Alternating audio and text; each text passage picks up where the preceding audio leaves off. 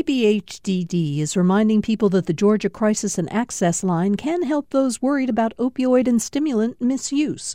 The toll-free number is online and is active 24/7. More information at opioidresponse.info.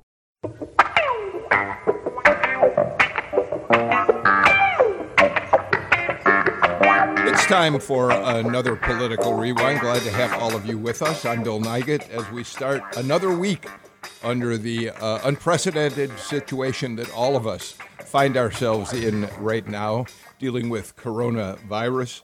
I continue to host the show out of my home studio at our house in Greater Decatur. It's getting kind of comfortable doing it here, to tell you the truth. And all of our panelists are scattered in their own, I think everybody's in their own home right now. And so, as we said before, we're doing this by phone line, and we think the audio has been pretty good, but you'll notice there is a slight difference between having them in the studio and having them on the phone. Let me introduce the panel, and then let's talk about some of the top stories in coronavirus news in Georgia. Jim Galloway, of course, is my partner on Mondays and Fridays. Jim is the lead political writer for the AJC. You know that. You read him in the Wednesday and Sunday paper. And he also is overseeing the Political Insider blog at ajc.com. Jim, you were just about to hit the button to publish today's Jolt, right? Haven't quite done it yet. It's coming. Okay. Well, it's coming. You do, it will focus on Ms. Kelly Loeffler's problems. Well, we're going to talk about that a little later in the show. I'm glad you mentioned that. Andy Miller is with us. He's the editor and founder of Georgia Health News, and we always like having Andy on the show. And Andy, right now, it's particularly important to be talking with you. How busy are you at Georgia Health News right now? Well, probably as busy as I ever been. In fact, definitely. But it's a story, obviously, that people like myself have to cover and cover hard. Yeah. And we're also joined today by Karen Owen. Karen is, you've heard her on the show at any number of occasions, a professor of political science at West Georgia University. Karen, I assume you're at home. I guess the one thing, you live a fairly long drive from West Georgia University, so this might be sort of a nice little respite for you, yes? Yes, it has been a little bit nice. Last week was really technically our spring break, so I wouldn't have been driving anyway, but it is giving me a chance to be more at home since I do have about an hour and 45-minute commute over to the campus. Hey. Are you all teaching by remote these days? Are you doing any kind of work with your class right now, or has the university decided just to call a suspension of academic activities? The university system suspended instruction until March 30th, and then starting on March 30th, we will move to all online instruction. So we'll finish our semester with online education. Okay. All right. Let's start by looking at some of the numbers, and then we'll get the group involved. First of all, I think a headline we need to start with, excuse me, is U.S. Surgeon General Jerome Adams was on the news this morning. Here's the most important quote from what he had to say. Quote, "This week it's going to get bad," talking about coronavirus around the United States, of course. Here in Georgia, we, as of 7 o'clock last night, the state officials were reporting 620 confirmed cases, 24 deaths. Fulton had the most, more than 100. Cobb, Bartow, DeKalb, Doherty, Gwinnett, Cherokee, Lee, Carroll, Clayton, Richmond, and Clark. But, it's interesting. Grant Blankenship of GPB in Macon sent us an interesting note this morning. He said that while Fulton County leads the state in raw numbers of infections, the infection rate was 6 times bigger in Doherty County, where they had 60 infections per 100,000 people as opposed to just under 10 in Fulton. And let's stop there for just a moment.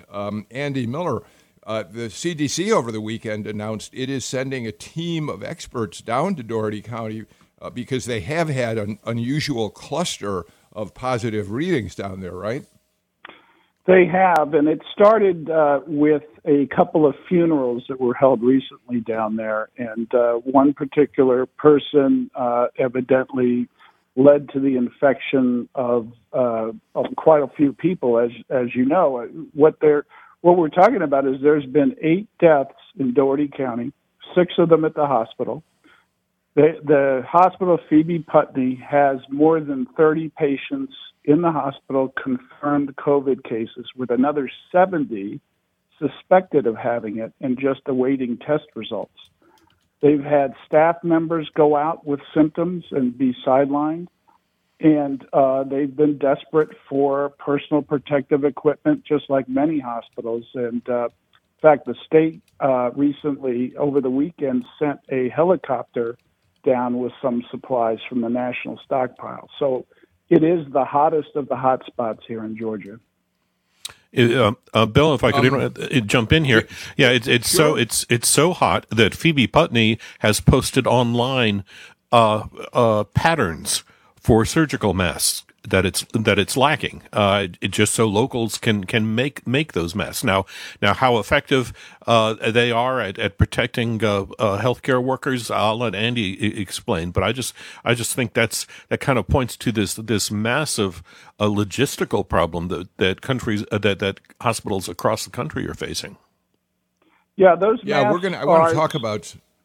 I'm sorry, those masks are used to cover N95 respirator masks, so that the latter, which are very important, can be used for a longer period of time. It shows the community support for the workers there at Phoebe Putney.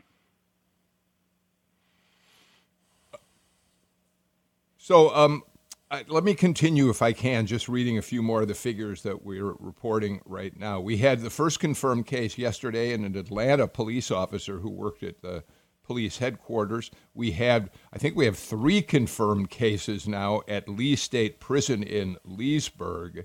And we have at least 3 confirmed cases of coronavirus in the state Senate. We know that 3 since Brandon Beach, who started the ball rolling there. We have Kay Kirkpatrick, Bruce Thompson, and State Party Chair Nikema Williams. State Democratic Party Chair Nikema Williams have all said they have the virus. You know, it's interesting to me. Karen, I'm curious. I don't know whether you've come into contact or you now know people who are positive for coronavirus. Kay Kirkpatrick was in our studio doing Political Rewind on Tuesday, March 10th. That's already just about 2 weeks ago. But what was interesting to me, and I'm dealing with this, and so are the other panelists on that show, everybody else seems to be fine. But for the first time, suddenly, this comes home in an entirely different way, Karen, when you say, I was in contact with someone who subsequently tested positive for the virus. And there's no question, Karen, we're all going to experience that at some point if we haven't already. Yes, and I'm in the same boat. I know people who have the symptoms. Now, whether they can get a test or their doctor has told them because of the age range and their medical history that they should not, take a test and leave it for others right now. That has been the situation. But you're right. I mean, I have sat at home over the last 48 hours thinking about, okay, where was I the week of March 9th? Who was I in contact with? Where did I go? And were there individuals now that I'm hearing about or friends that were also with people who may have contracted this and have it? So it is, I think for all of us, we are following guidelines. We're listening to the news, but we're also starting to think about those who are affected. I mean, my mother recently had surgery about a month ago, and she's been isolated at home, doing some physical therapy, but concerned about her. When she's gone to physical therapy, was she actually around someone who might have been, again, around someone else?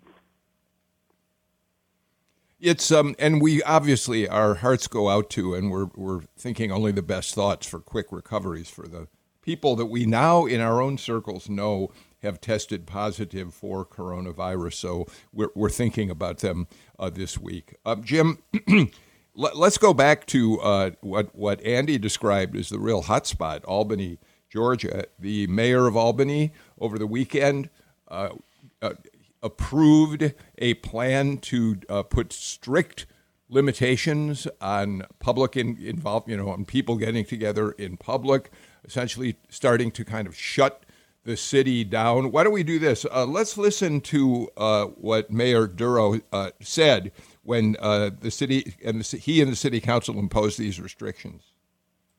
I don't think folks are taking this threat as seriously as we should.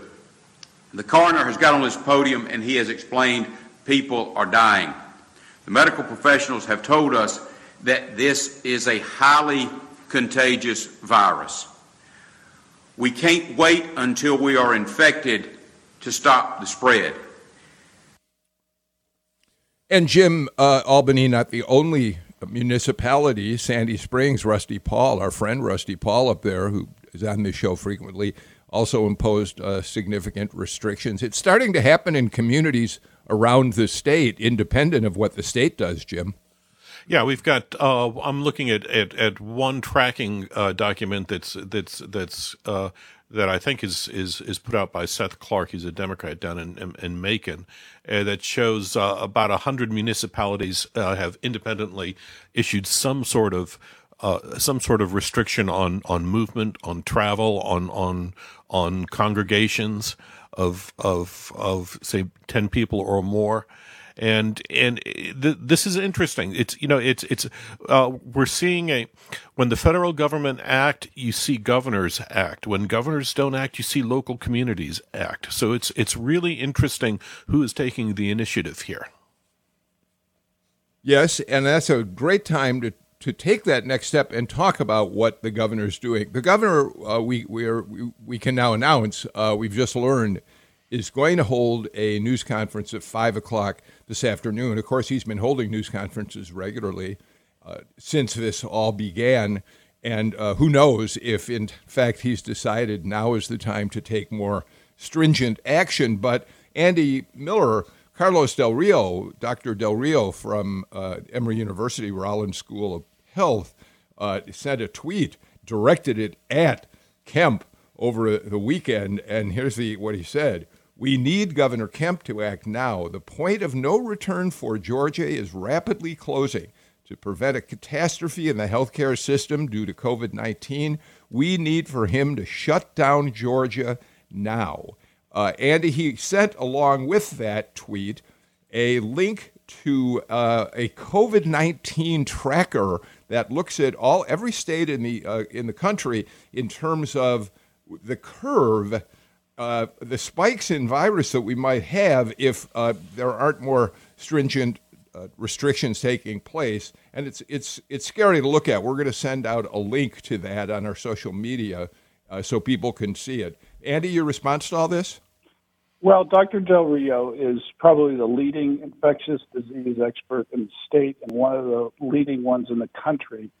And what he's looking at is the impact on healthcare systems writ large, on hospitals. The fact that right now healthcare workers are under siege in many areas of the state in terms of dealing with COVID-19 patients, and we're only going to see more spread and more cases.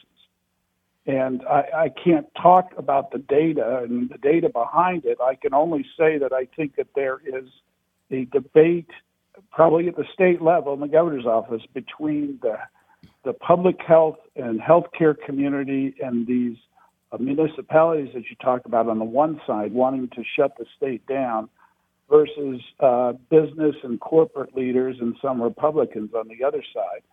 And I think Governor Kemp is as this week unfolds, he's going to really feel pressure to do something major in terms of restrictions across the state. So let me just give you some information based on the chart that, as I said, we'll send a link out to. It's COVID Act. If you don't get our link, it's covidactnow.org, and it looks at the next month or so ahead. And what the chart tells us is that if there's no action between March 24th and March 29th, which we're in the middle, getting to right now, we'll be there tomorrow. If we have no significant action to prevent hospital overload, by April 24th, we will have in Georgia 234,000 hospitalizations expected by April 24th. if we have 3 months of social distancing, the chart tells us that there will be 92,658 hospitalizations. So we get into that softer curve, and it suggests that things will get better rather quickly. If we have 3 months, this is social distancing, based on social distancing. If we have 3 months of sheltering in place, the curve it's insignificant. Sheltering in place reduces the number of projected hospitalizations to very, very small number. Does that make sense to you, Andy? And then I'll throw it out to everybody else. Well, it does. And you look at some states like New York and California with really tough stay-at-home restrictions.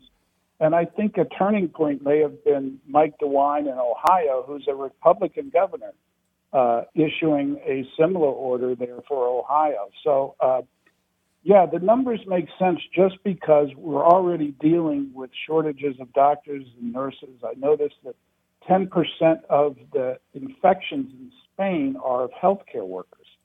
So if you can imagine taking 10% of our healthcare workforce, which is already strained, out of the equation in terms of treating people, and we're dealing with supply problems, and we're dealing with bed capacity already, I can see really some nightmarish scenarios happening. Hopefully not, but it's definitely possible. Karen, one of the things that we deal with here is this balance between what a country like China is capable of doing, given the societal structure, the government of China, in its ability to literally shut everything down because of the regimented society the Chinese live in, and being American. And this fight that we have against having our movements restricted, in believing in freedom, and it becomes a tricky balancing act. At a certain point, though, some of the governors in the country have decided that for the health and safety and well-being of citizens, you've got to take away some of those freedoms. But there's no question there is an issue there, isn't there, Karen? Oh, yes, and I think, part of the core of American values, rest on liberty, freedom, the ability to pursue as your desires as long as you're not infringing on others. And I think at this point we also have to recall that we live in a federalist nation. So we have the federal government, we have state governments and local governments all needing to work.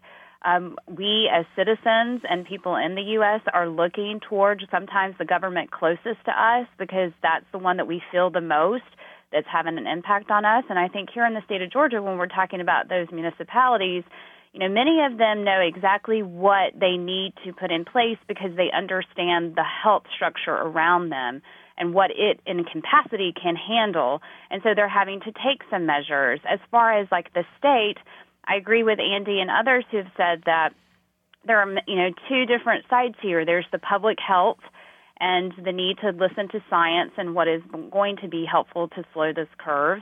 Or also you've got the business interests that are concerned, the economic interest of what happens when you lock down and shut down.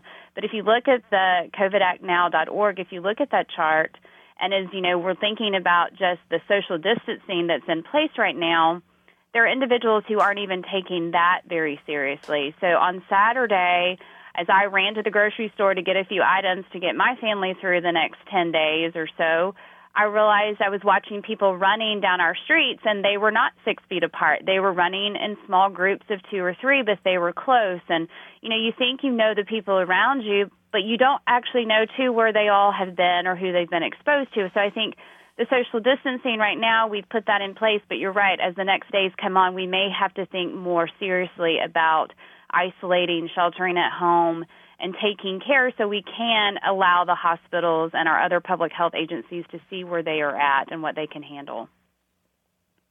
Jim, weigh in on this, please. Yeah. Look, it's you can frame this in individual terms of individual rights versus collective rights, but I think there's a really more practical thing that the governor has to decide when you call for the entire state to shut down.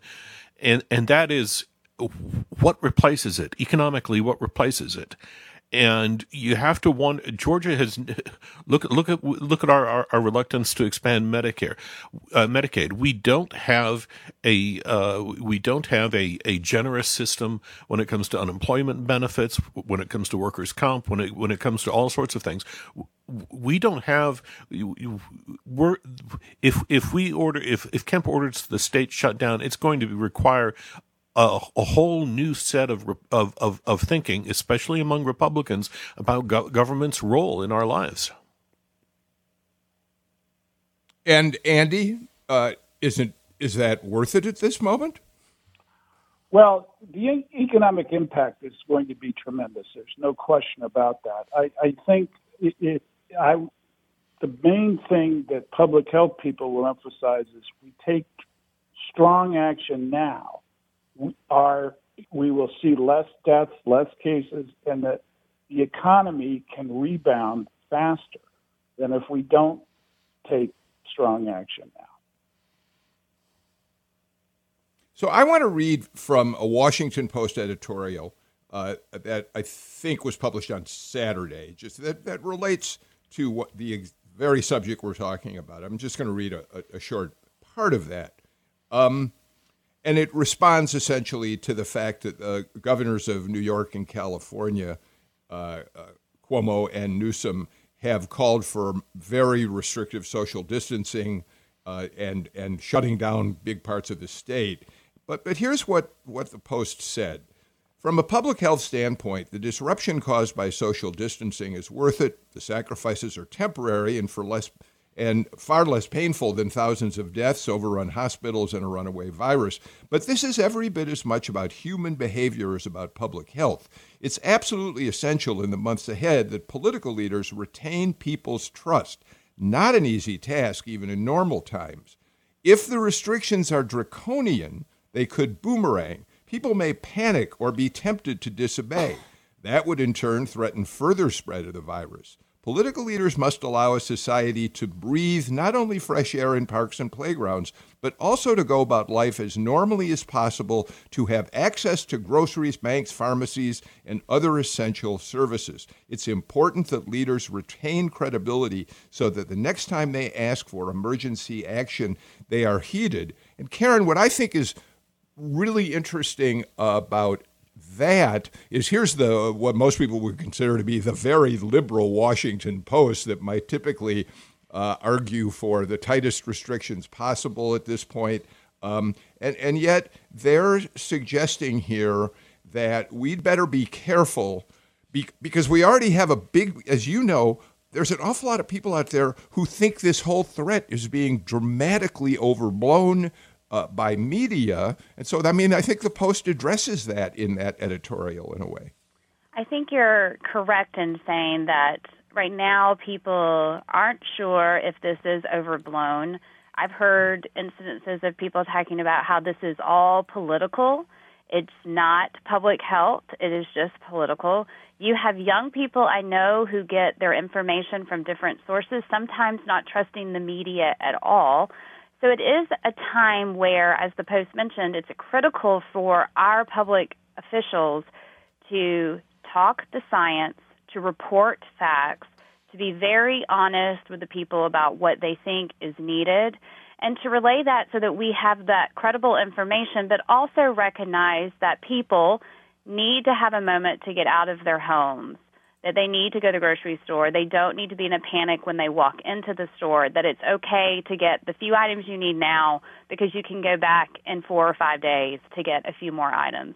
It's that ability to share and calm people, but let them know the situation is intense and severe and we need to be smart in our actions. So, Jim, we have a 5 o'clock news conference today. I think many people in waiting for the news conferences in the past week, especially I thought the one, was it Friday that the governor held a news conference? I think we're kind of waiting for the other shoe to drop there. I know this is sheer speculation, but what's your sense of how the pressure is building on Kemp to be willing to take more statewide action rather than continuing to allow cities around the state to do their own thing? Well, you have to wonder whether if you've got 100 communities who have already laid down some sort of restrictions on movement, that in essence is building the support, making the case for Kemp to go the rest of the way with it. I can't think of a major city in Georgia now that has not ordered all bars closed, all restaurants kind of restricted to takeout dining. So it's plus the other thing is and Andy may be a better judge of this. What is there left for Kemp to do as far as tightening the movement of Georgians? Good question, Andy.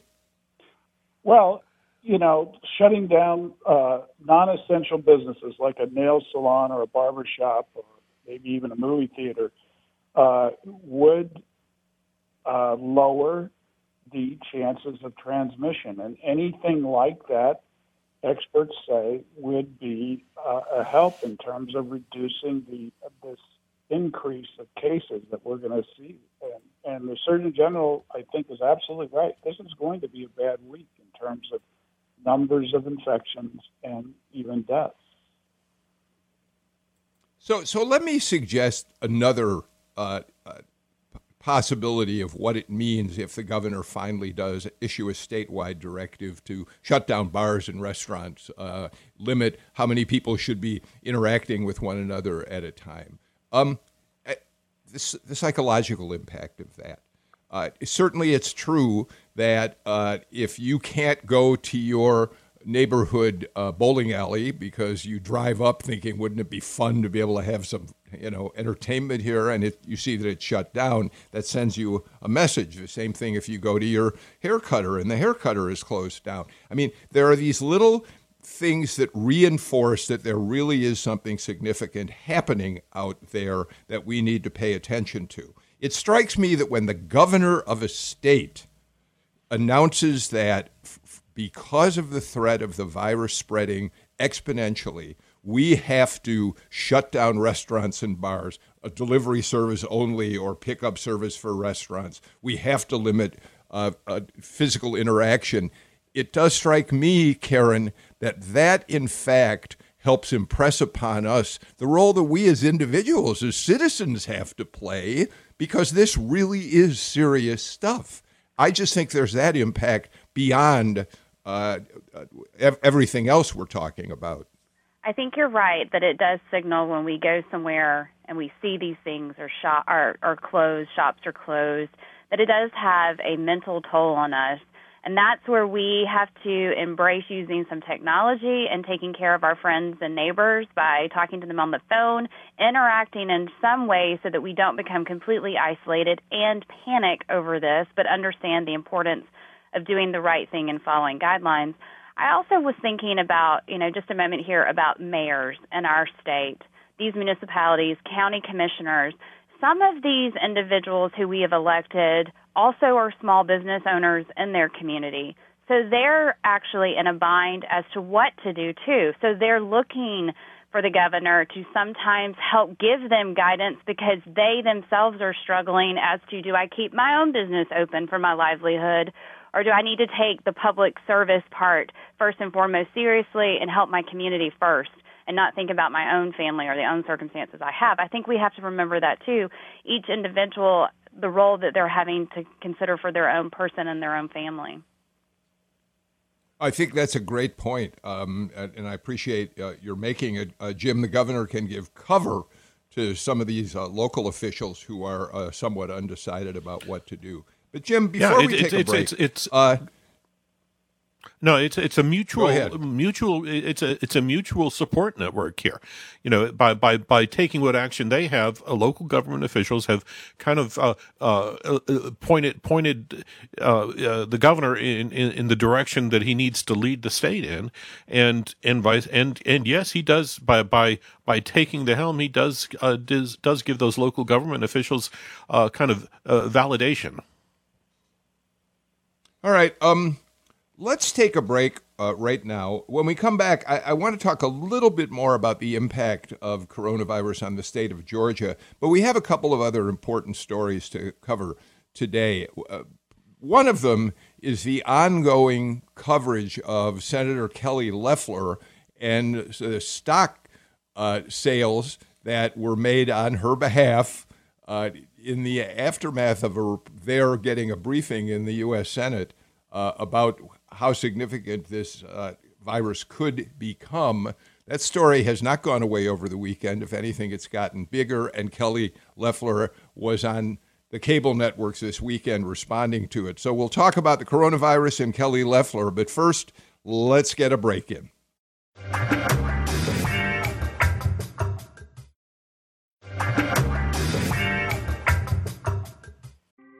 Thanks for listening to Political Rewind. If you like this show, you'll also like Georgia Today.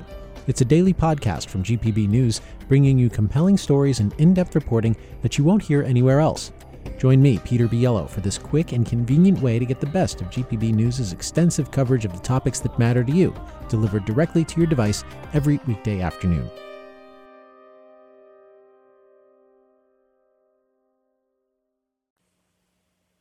We're back on Political Rewind, joined on the phone by Andy Miller of Georgia Health News, Karen Owen of West Georgia University, and my partner Jim Galloway, political writer for the Atlanta Journal-Constitution. Jim, Charlie Hazlett, who made his first appearance on Political Rewind just this past week, and I was really glad to have him on, thanks to you. He had another column in Trouble in God's Country, his blog about rural Georgia, and he posted it this weekend. And one of the things that he pointed to was a Washington Post piece by Philip Bump, who is a journalist who does a lot of deep diving into data to get his stories. And he looked at state by state the people who voted, or he looked at the country at large. And first, it was Charlie who went back and looked at the state. Bump looked at the fact that about 8.3 million people who voted for Donald Trump in 2016 live in counties where there are no ICU beds or hospitals. About 13% of the total votes Trump earned in that election, or about 1 in every 8 votes. And then he looked, and then Charlie went from there and looked at the 2018 gubernatorial election, and he found that, we know that Kemp carried like 130 rural counties, and of those, 83 do not have a single ICU bed, and most don't even have a hospital. It's a startling look at the first of all, just the map in which much of our state doesn't have ICU available for people who may get really sick from the virus.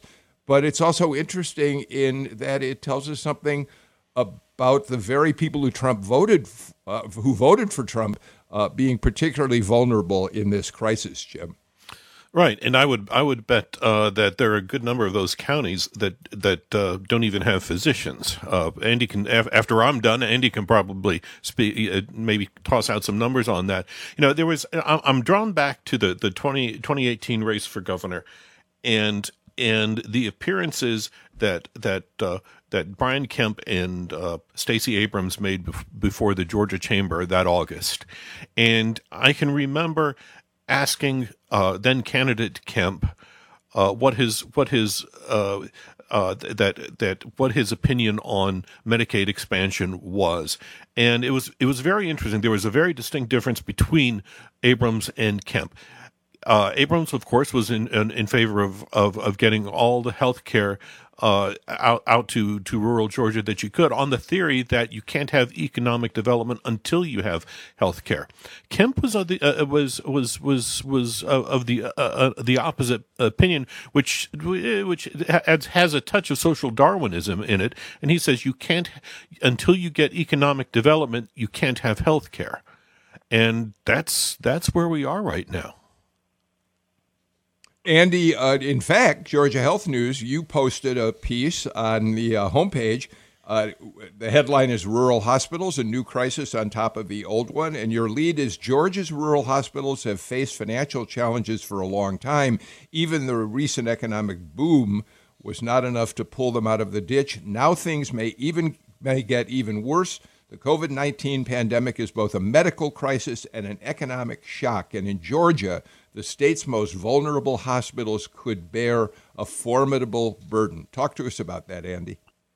Well, rural hospitals have faced financial challenges for years. We lost several of them recently, and they go through, this revenue cycle that is really awful in terms of making money. And they have high levels of uninsured. They have high levels of Medicaid and Medicare patients, and those programs don't pay hospitals sometimes enough even to cover the medical costs.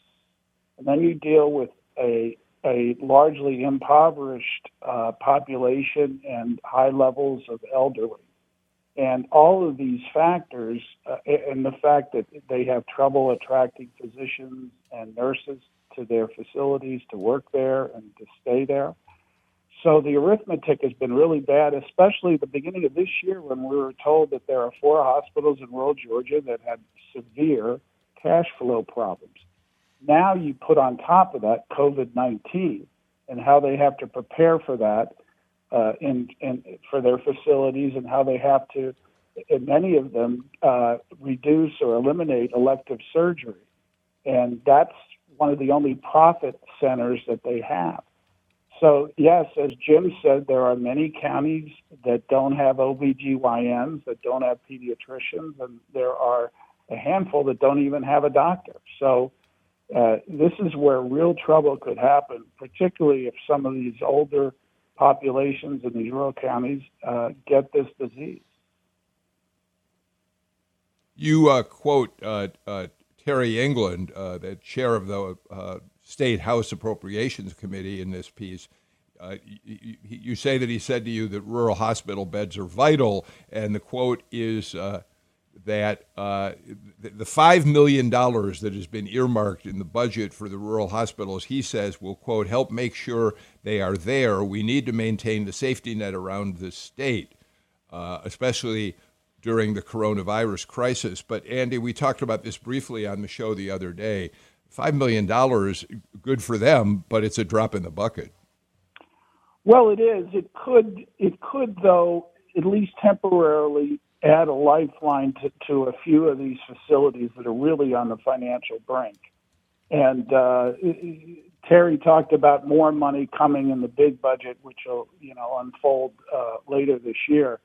But I think that the Georgia General Assembly really has, over the last few years, tried to help rural facilities stay open. And unfortunately, some of them are really down to a few days' cash and have trouble making payroll. And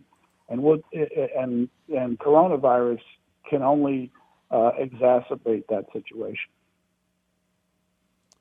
Karen, when you think about... Yeah, go ahead. Well, I was just going to say, last week I saw a report on the PBS NewsHour that highlighted in Clay County that there was one physician for 3,000 citizens, but on not just the actual access to the doctor, but she told the reporter that some of her patients have to drive 30 to 40 miles to even get to the nearest pharmacy. And so for some patients, it's just being able to access the medicine too that can be difficult.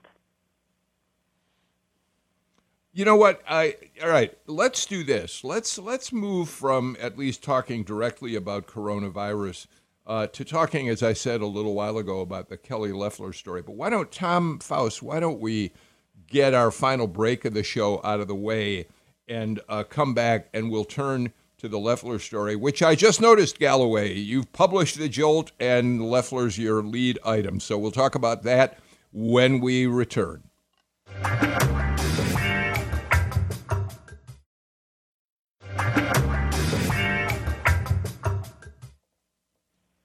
Karen Owen, Andy Miller, Jim Galloway joining me for Political Rewind today. By the way, the news conference the governor is holding again will be at 5 o'clock this afternoon. You'll be able to listen to it on GPB radio. You can also watch it on gpbnews.org. We'll have it up there so that you can pay attention to what the governor says, and we'll find out at that point what his next moves might be in the coronavirus crisis. All right, Jim, just to recap, late last week, we learned that a couple of senators, several senators really, Senator Richard Burr, head of the Intelligence Committee, Dianne Feinstein, and Kelly Loeffler, all had been part of a briefing in which they were given rather grim news. This was back at the end of January, rather grim news about the potential impact that coronavirus could have on the country, on the economy. And then those three proceeded to sell stocks rather quickly after the report that they were given, the briefing that they were given. There's been a lot of concern about that they were dealing in essentially confidential information given to them only, and that there's it's insider trading, which would be illegal. We don't know that there's anything illegal about what they did, but that's the setup for all of this. And Jim, you've added, we thought that the Loeffler numbers were anywhere between $1.3 and $3 million because that's the range that members of Congress have to give in reporting their trades. But you point out in the Joel today that her husband, Jeff Sprecher, the chairman of the New York Stock Exchange, may have done a lot more trading in that period of time. Right. Loeffler has been working, trying to defend herself and tamp down the situation all weekend. Yesterday they sent over her campaign sent over a spreadsheet of the transactions that she made that are in question, January 24th to February 14. And 27 were sales transactions, about 1.8 million of proceeds, and also 8 stock purchases, again valued at 1.5 million, and then there was something called 8 put offers, which lock you into a price, and the idea is you're betting that the market is going to go down.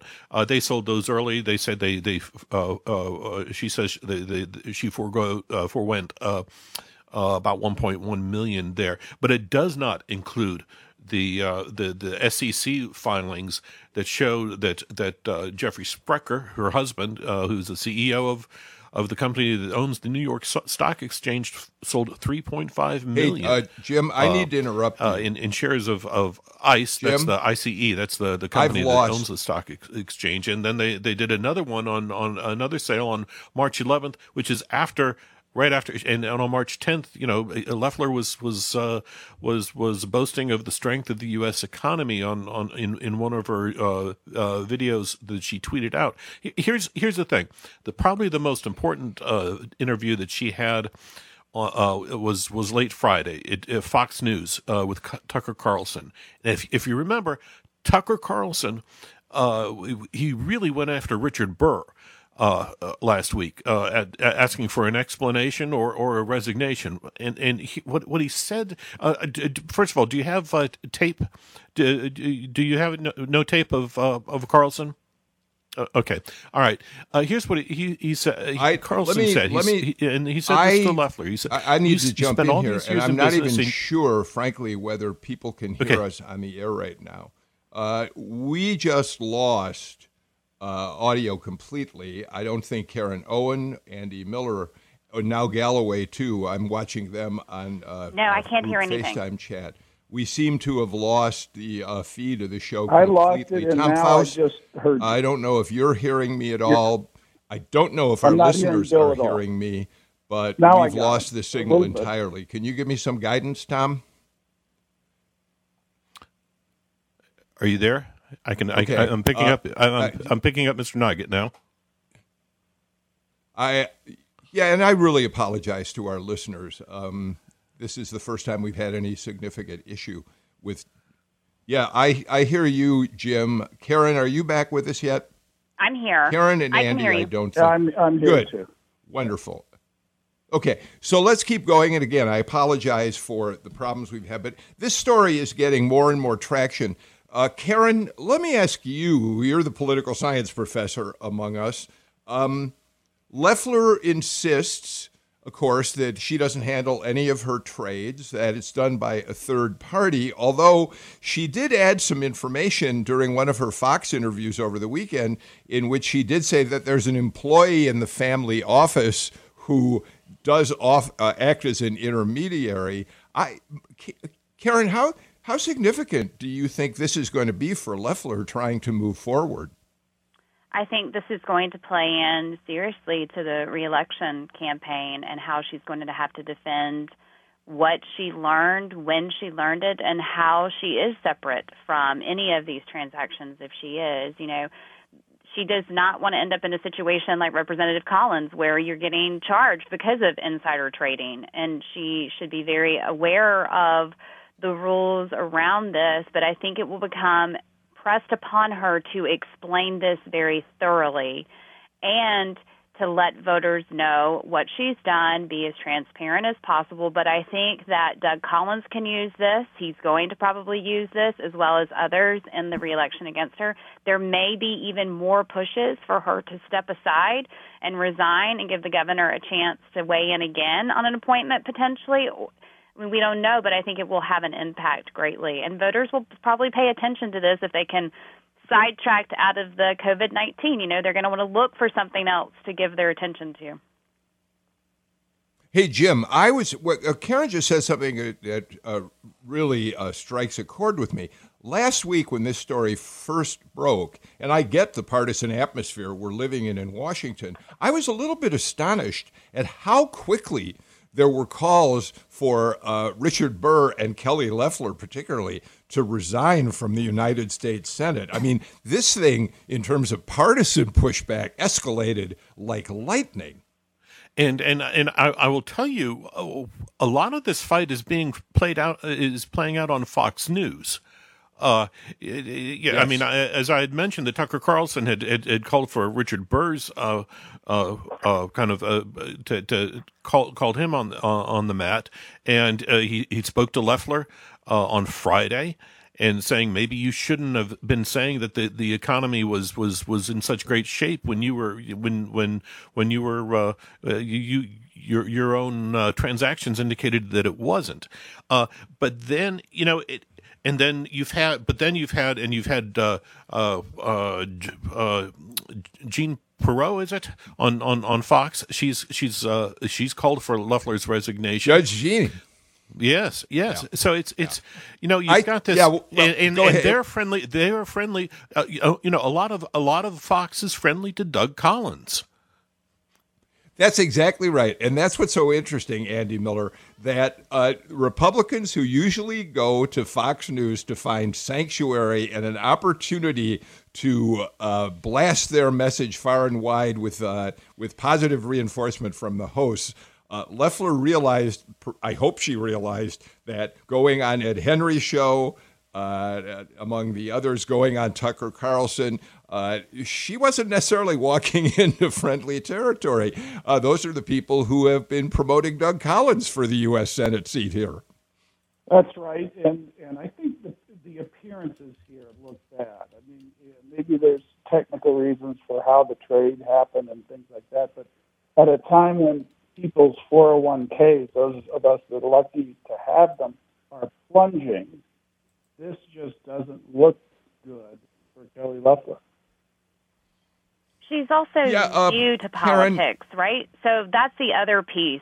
Her staff and others around her have to be very wise and smart when they put her on any of these news stations and prepare her for what's going on, because she has this, she is new to the political game and questioning, and she has to have that right response so that that perception doesn't get ahead of her that this is awful. Also, I think, if I'm not mistaken, I read that Richard Byrd has talked about letting the Senate go ahead and do an ethics investigation into this.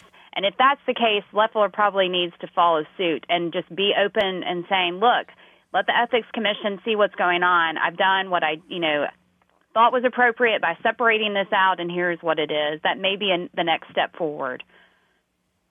The weird thing here, Bill, is Richard Burr has asked for an ethics investigation.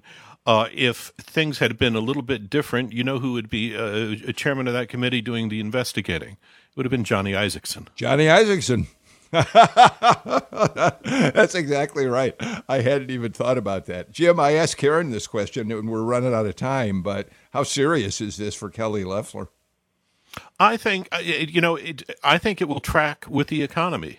If the economy bounces back, then it may not be serious. If we are into a deep recession, then voters will get resentful if they think somebody has special privileges.